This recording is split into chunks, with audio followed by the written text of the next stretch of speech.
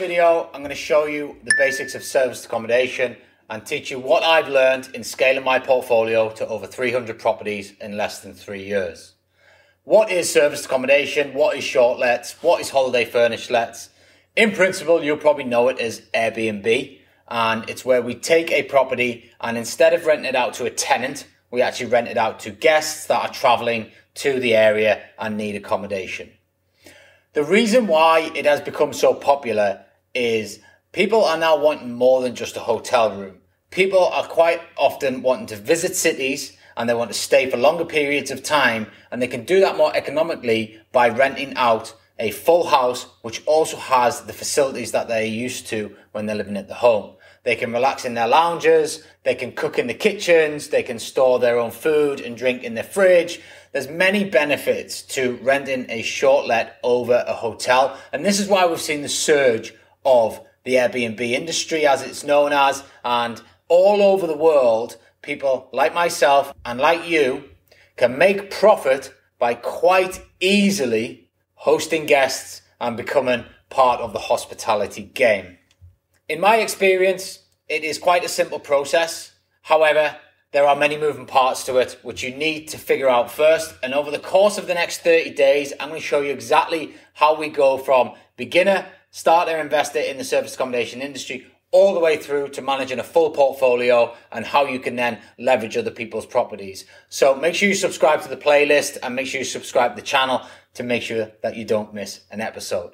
But let's get back to today's episode. So what is it? Is it safe? And how do we do it? So it is safe. And there's a lot of technology in play now that allows you to verify the guests that are coming in and to ensure that we can eliminate any of the party bookings and all the bad news things that you see. But in the main, like anything in life, we work on the 80-20 rule, where 80% of your guests are absolutely fine and 20% of them might cause a few niggles. But touch wood, nothing too disastrous has happened so far for me. And on the main, having coached many people in the same industry and networking with many people in the same industry, they all go the same, where the majority of the people that stay are absolutely fantastic and they come back time and time again, and it makes the business worthwhile doing.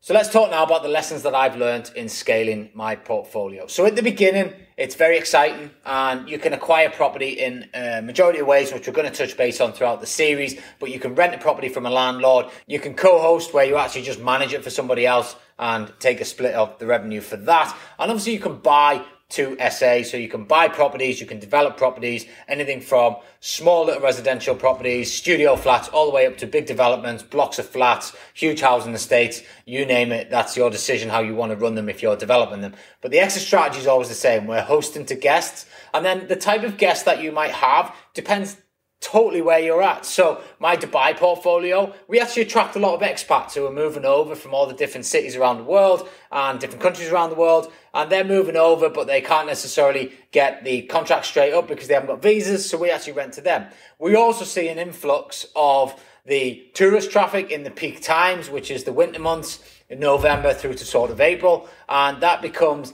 a very good time for that.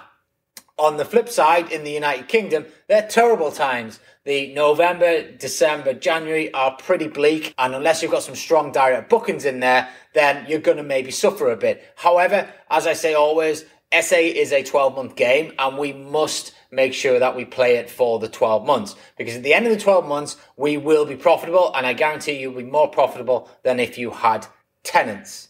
In the UK, we have various different travel types. My personal portfolio is attracting the contractors that are traveling for work throughout the week. Personally, I think that's where the majority of the money is, and that's where the majority of the profit comes from. And then we have the weekenders. If you're fortunate enough to be in a city that has a lot of contractor business, but also attracts the weekenders, then that's a great place to be in as well, because that really opens up the door to both avenues, 7 days a week booked, or at least 6, and you're going to make some good money. So let's just look at the basics right now and how we apply it. Basically, what we want to do is find a property. Now, we can find a property in a majority of ways. So, as I said earlier, we can rent it from a landlord, which I'll come on to later on in the series. We can buy a property specific for this purpose.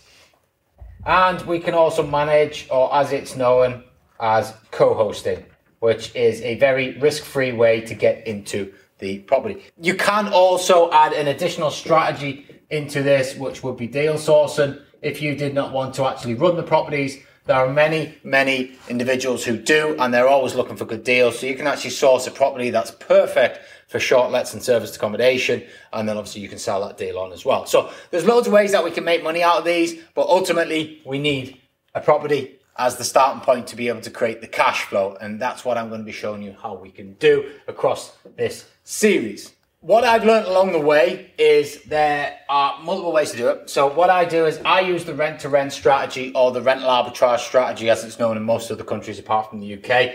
And that becomes my quick cash flow strategy. You can acquire these properties very quickly when you know what you're doing.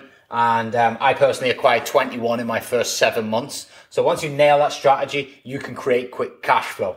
This cash flow for me then helps me buy my own assets, which I then obviously own, and they fall into my asset and my net worth, and you will make more money on those types of properties rented as serviced accommodation, because naturally the mortgage debt is cheaper than the rent that you're going to have to pay to landlord on this strategy. And then once you get the experience, once you've built the systems and the processes up, you can then go into managing and co-hosting, and you can charge anywhere from 10 to 25% as a fee of the revenue that you generate. And you do that for basically just looking after the property, getting a guest in there, make sure that the cleaners turn it over, and make sure that there's any maintenance. And then at the end of the month, you pay the investor the difference back. So that's how I have typically built my business. Now, in terms of how we make money, so let's assume here that the rent is £1,000 per month. So we then look at what we would charge on a nightly basis. Now, a property that rents for £1,000 a month is £1,000 a month, and that's all you could typically earn from it. So if I was to rent one of my own properties out, I would get £1,000 a month for it. Or I could run it as a short-term let, and I could potentially charge £200 per night. Now, you're not going to be occupied 31 or 30 days a month. You're very rare you got 100% occupancy throughout the whole 12 months of the year, but you will get occupied around the 75 to 85% mark, and in the peak seasons 95% plus, in the down seasons around 60-65%, as long as you've got a good game and you know what you're doing, you're marketing yourself, and again we're going to show you everything throughout. But let's just look at the average here. So if we looked at 20 nights booked, then naturally that is going to bring in £4,000 worth of revenue versus the £1,000 worth of revenue that we could get if we just rented this property out. Now, on this basis here, obviously there's no cost to consider.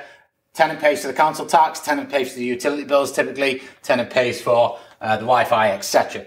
On this model here, we have to cover those bills. So we've got the utilities here, we've got the Wi-Fi, we've also got the turnover costs, as obviously we're going to need cleaning after every single stay. And naturally, because there's a bit of movement through the property, there is a bit more maintenance to consider. However, the good side of that is we take deposits from guests, so naturally we'll just charge the guests for any damage that they have caused. However, there are things that guests don't damage, and it's just wear and tear on the property. We have to brunt the cost of that. But done correctly, there is enough margin in this, because even if we assumed our running bills here were £1,000, we're £1,000 rent, £1,000 running bills, we're getting £4,000 from being occupied 20 days a month. There's £2,000 worth of profit. And those figures are genuine. You can pull that off. There are properties all over the United Kingdom. There's properties all over the world where you can pull this off. I mean, I know people in the States that are doing almost like add another zero on that. That's what they're charging a month for luxury villas and big apartment blocks. And, you know, there's so many different ways you can make money out of this strategy. However, the bases are that we take a house, and rather than just getting a rent for it, we run it on a nightly basis with a bit of a hotel style operation involved here. And we end up with a nice tidy profit at the end of it all. And that then you can decide what you want to do with that, whether you pump it back into the business like I did to buy assets or continue to set up more rent-to-rent deals. It's entirely up to yourself, but ultimately cash flow is king in this game. So you want to make sure that you keep yourself liquid, you keep yourself with more cash flow coming in, and you can only do that by securing properties, which we're going to come on to later on in the series. Tomorrow, we're going to be talking about what properties work for serviced accommodation, so you don't want to miss that. If you are enjoying the show, then I would really appreciate a review. And for doing so, I am going to reward one lucky person with an hour's one-to-one phone call with myself to discuss anything to do with your life or business and try and help you move it forward in a positive direction. All you have to do is leave a review, take a photograph of it and tag me on Instagram at official Ryan Luke, and I will pick out the lucky winner towards the end of the month.